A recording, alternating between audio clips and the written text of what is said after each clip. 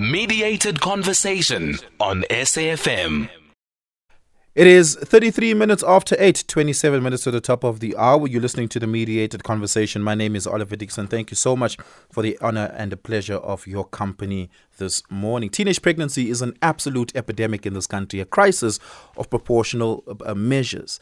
The vast majority, we know through stats, of teenage pregnancies are young girls between the ages of 10 and 19, fathered by teachers and men of adult age.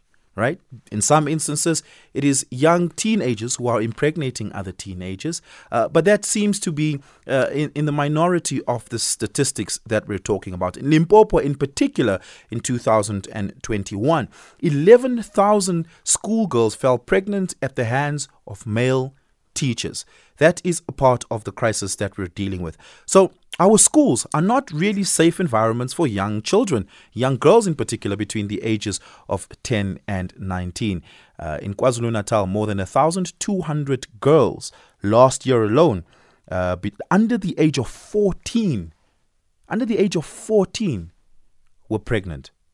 What are we getting wrong in our school environments? Coceko Nogoduka, who is the Department of Basic Education Chief Director for Care and Support, starts off the Mediated Conversation with us this morning. Coceko, good morning and welcome to SAFM Sunrise. Really do appreciate it. What are we getting wrong in our schooling environment?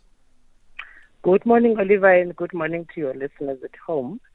I don't want to say we are getting it wrong at the schooling environment. You would remember that the schools are part of the community and they reflect what is happening in the community.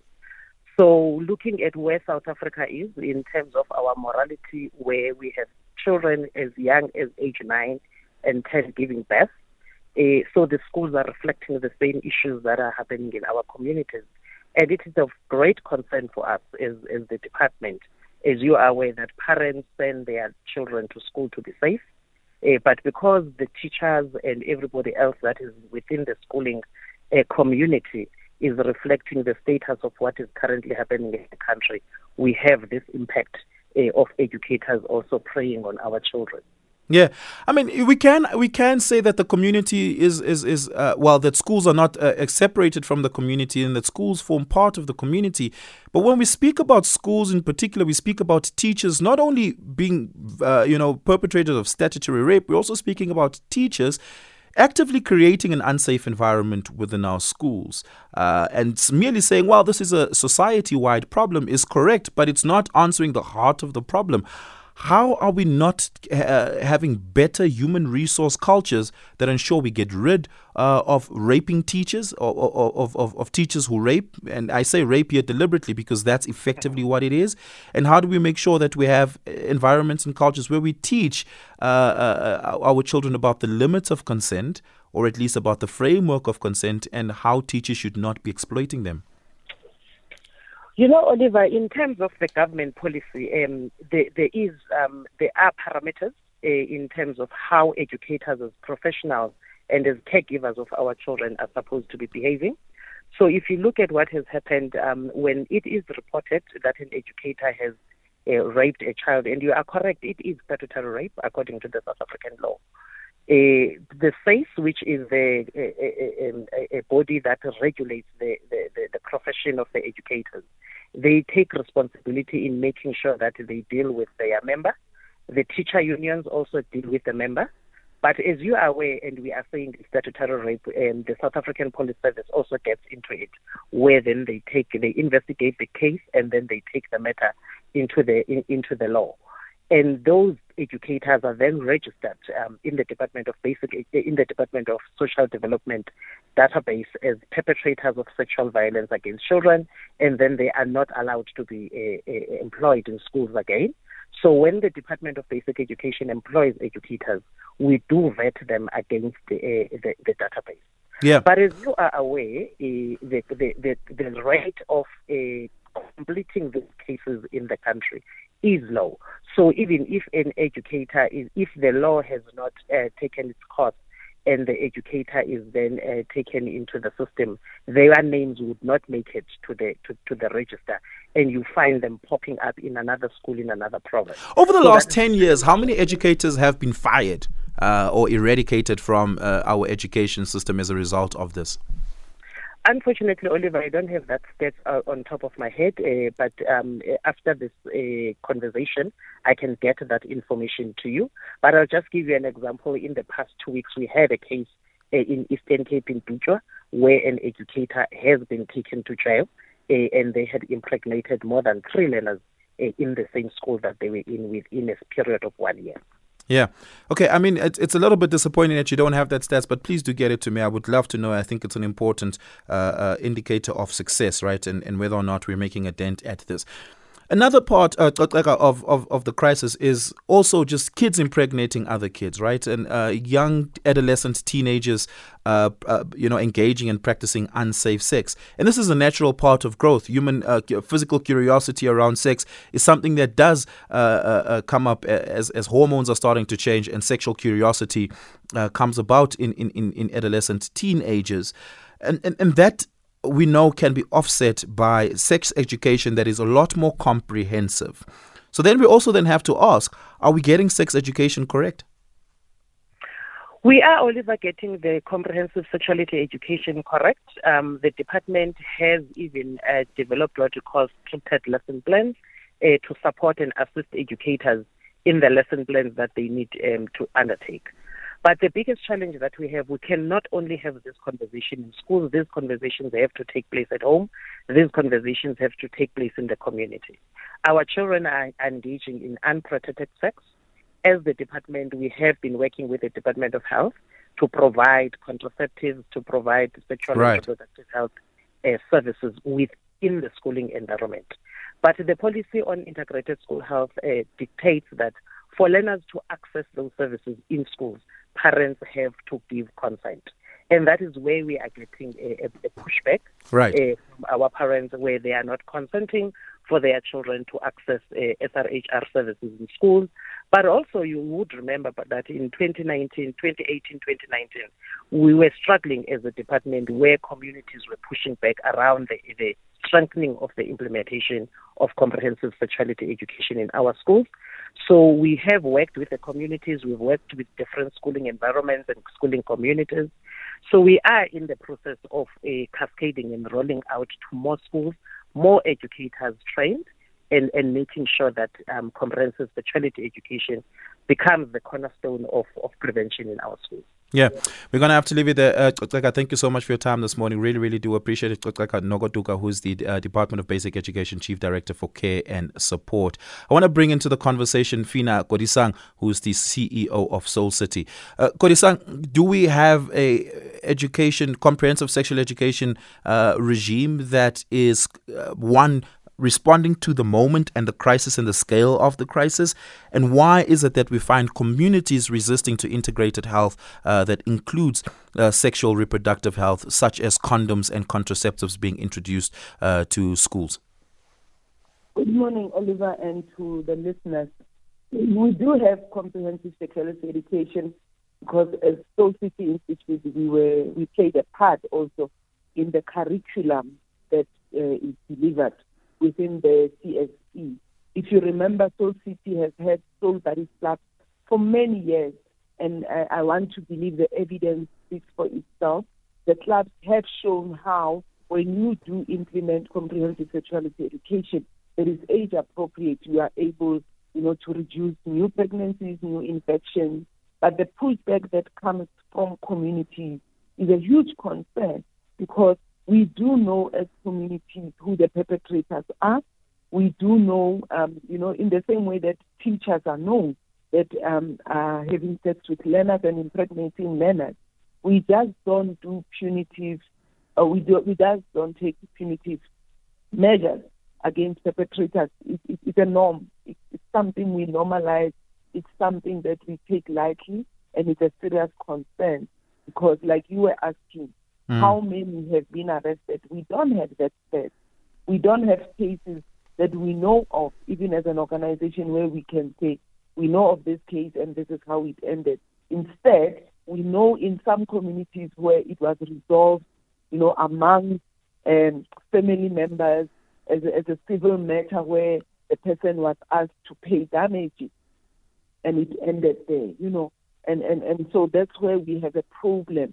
The law is very clear. there's a duty to report on organizations, on teachers, on nurses, on social workers, on police, on every human being who is aware of a violation that is taking place with children.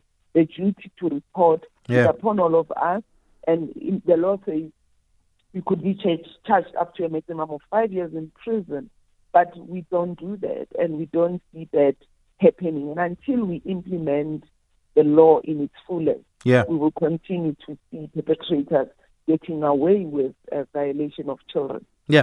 You mentioned age-appropriated comprehensive sexual education. What does that look like? It's about talking to a 9-year-old about the development that happens in their body, for them to understand that it's normal, when you get to age 12, 13, to start developing feelings for boys. It's not that you are promiscuous, it's not that anything is wrong, but the society makes you feel like the minute you develop feelings for boys or for girls, there's something wrong with you, and so when you are being violated, people touching you inappropriately, doing whatever, you start keeping quiet because society has created that environment of secrecy also around sexuality, and we problematize young people who talk openly about what is happening to them and to their bodies.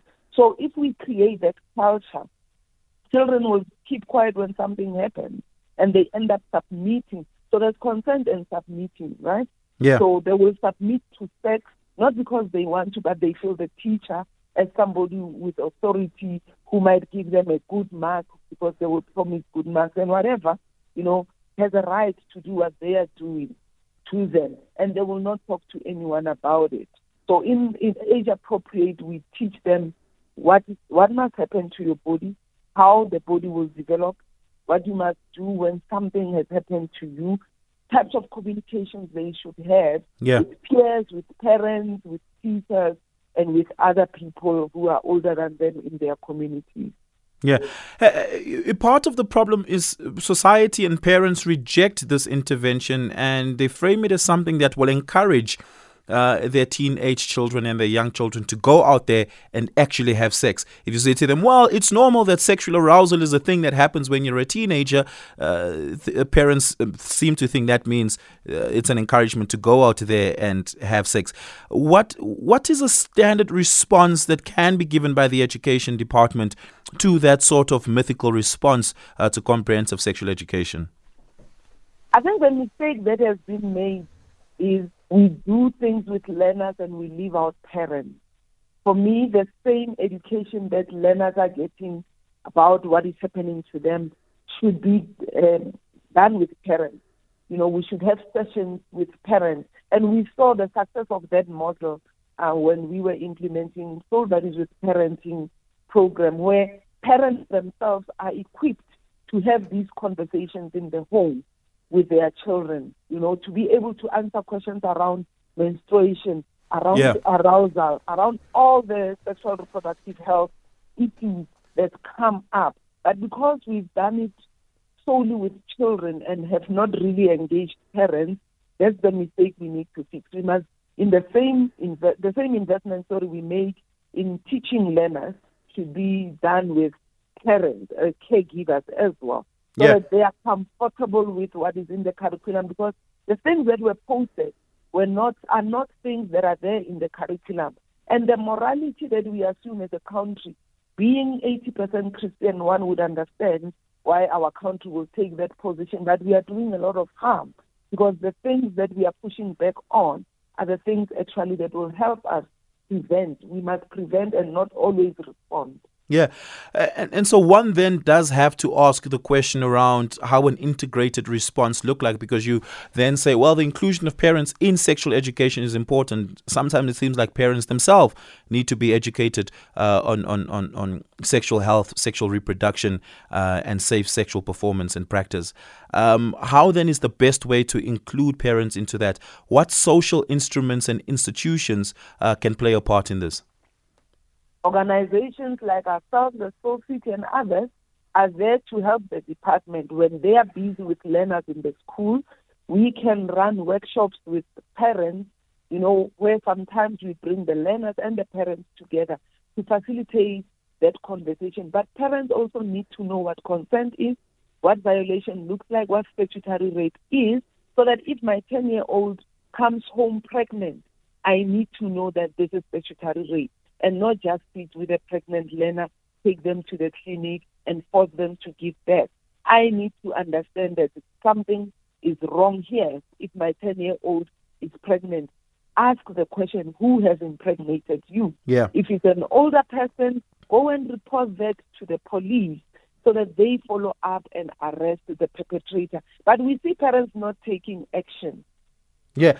Do we have a crisis of reporting, right? Because oftentimes a lot of parents and communities will say, well, if she has been impregnated by a 35-year-old man and she's only 16, who's going to take care of that child while he's in jail? And so as a result, they end up not reporting. There also is an inequality and a poverty problem at the heart of this crisis, right?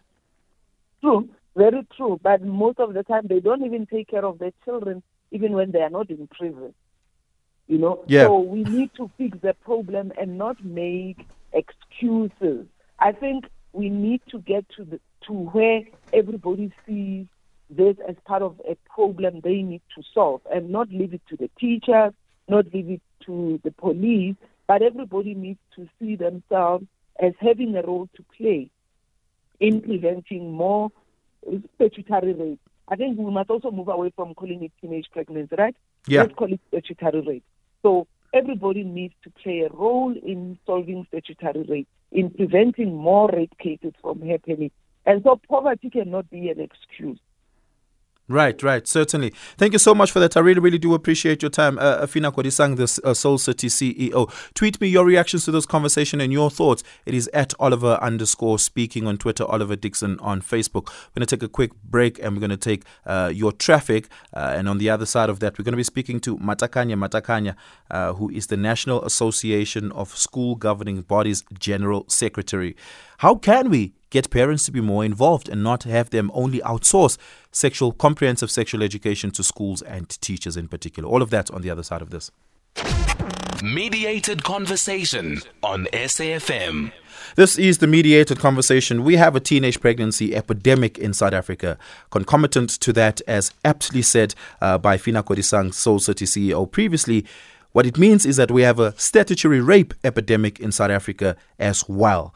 But sexual education and the inclusion of community members and society at large, particularly through parents, is an important part of an intervention that will turn around the picture. One, it will expose those who adults who exploit vulnerable teenagers who oftentimes don't have the language to speak about consent and limitations. And oftentimes it is also about educating young children, in particular young boys and girls, about what safe sex practices are, what hormonal changes in the body are, and integrating that into a comprehensive sex education curriculum. But this pushback, as both Phinah Kodisang has said to us, as well as Coceko Nogoduka has intimated to us, that parents are not accepting of this intervention. Neither are they accepting of an integrated sexual health approach that includes condoms and contraceptives being made available to young children in our schools. Matakanya,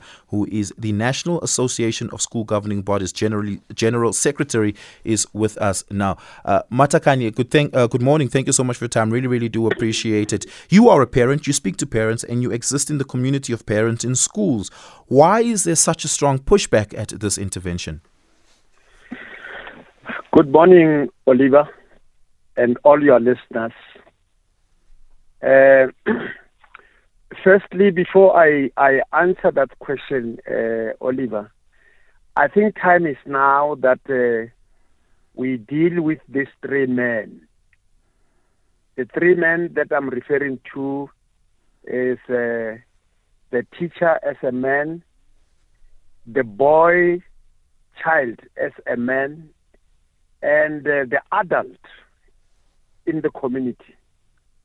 And these are three men that I'm referring to. Because this thing, I think if we don't just directly start dealing with it, it will never go away. Now, the teacher, I think there are laws that bars the teacher from doing what they are doing. So I don't know. Then the government must look into those laws, whether they are working or they are not working. And the boy child, we must also look into that and say, how do we send a message to say, please stop doing what you are doing? We have to send a message. And the community, man, we also have to send a clear message. I think the message is clear when it comes to the man in the community, that this must be reported to the police, then this must be arrested by the police because it's a statutory rape and all those things. But these things are really not working. So I think we really just have to intervene on those three phases. Yeah. And if we want to bring it. But coming back to your question, is that the question that one will ask is, why, after this civil society going to European Union and get money and come and implement a culture that is not relevant to our situation, then there is, Oliver, you stated numbers in Limpopo, you stated numbers in KZN, you stated there are numbers all over the country. The advent of the CSE, then the pregnancy is right in the schools. And because children always wants to experiment. When you tell them this and that, as I listen to the lady, this and that, then they want to experience what you have been teaching them. Now, but that's not psychological. The psychosocial. Just a second. Can I just pause you there, Matakanya? Can I just pause you there? The psychosocial science doesn't agree with you. There's nothing that suggests, and scientifically speaking, there's no data that supports the idea that if you speak to young children about sex, that they'll want to go and explore it as you've spoken to them about it. Well, I don't know whether, Oliver, what I'm saying is not psychology. It's not scientific. What I'm saying that children will always want to experiment. So if you are saying it is not scientific, I don't know. But when you read books, when you observe, if you have been a student, I think if you've been a student, Oliver, when the teacher teaches you whatever it teaches you in the class, when you go out there, then you want to practice. You want to practice that. So it is scientific that once you teach, they will go out and practice that. I mean, look, let me just give you an example. No, that's frankly speaking, that's a little bit very unscientific. If teachers are telling you in class, look, crime pays, don't commit crime, here's what crime looks like, it doesn't mean that you're going to have children leaving the classroom wanting to go and commit crime. They do that. They do exactly that. You take the students to the prison and show them how people suffer after they have done that and done that and done that. You take them to prison. Now, they go back and they want to be there. They want to be there and see for themselves and taste it for themselves. And we are saying these things because if you check, Oliver, maybe this is the next discussion, that we must check all the civil society, all the NGOs that are talking about these things. Where do they get money? And why are they now implementing a culture that is foreign to South Africa? Look, I agree with you again, and I do hope that you engage institutions with professionals that work in this space that are able to help you and hold your hand through what a comprehensive sexual education program looks like and why it's important that we have one implemented. I think it's important that you speak to psychologists, educational psychologists, and people that have spent many, many years studying these things intensively to be able to make sense of it. But we're going to have to leave it there. Really, really do appreciate your time this morning, Matakanya. Phinah, who is the General Secretary of the National Association of School Governing Bodies. That's the end of the show for me and myself. Stephen Groothuis will be back with you tomorrow, but I'll be back with you this evening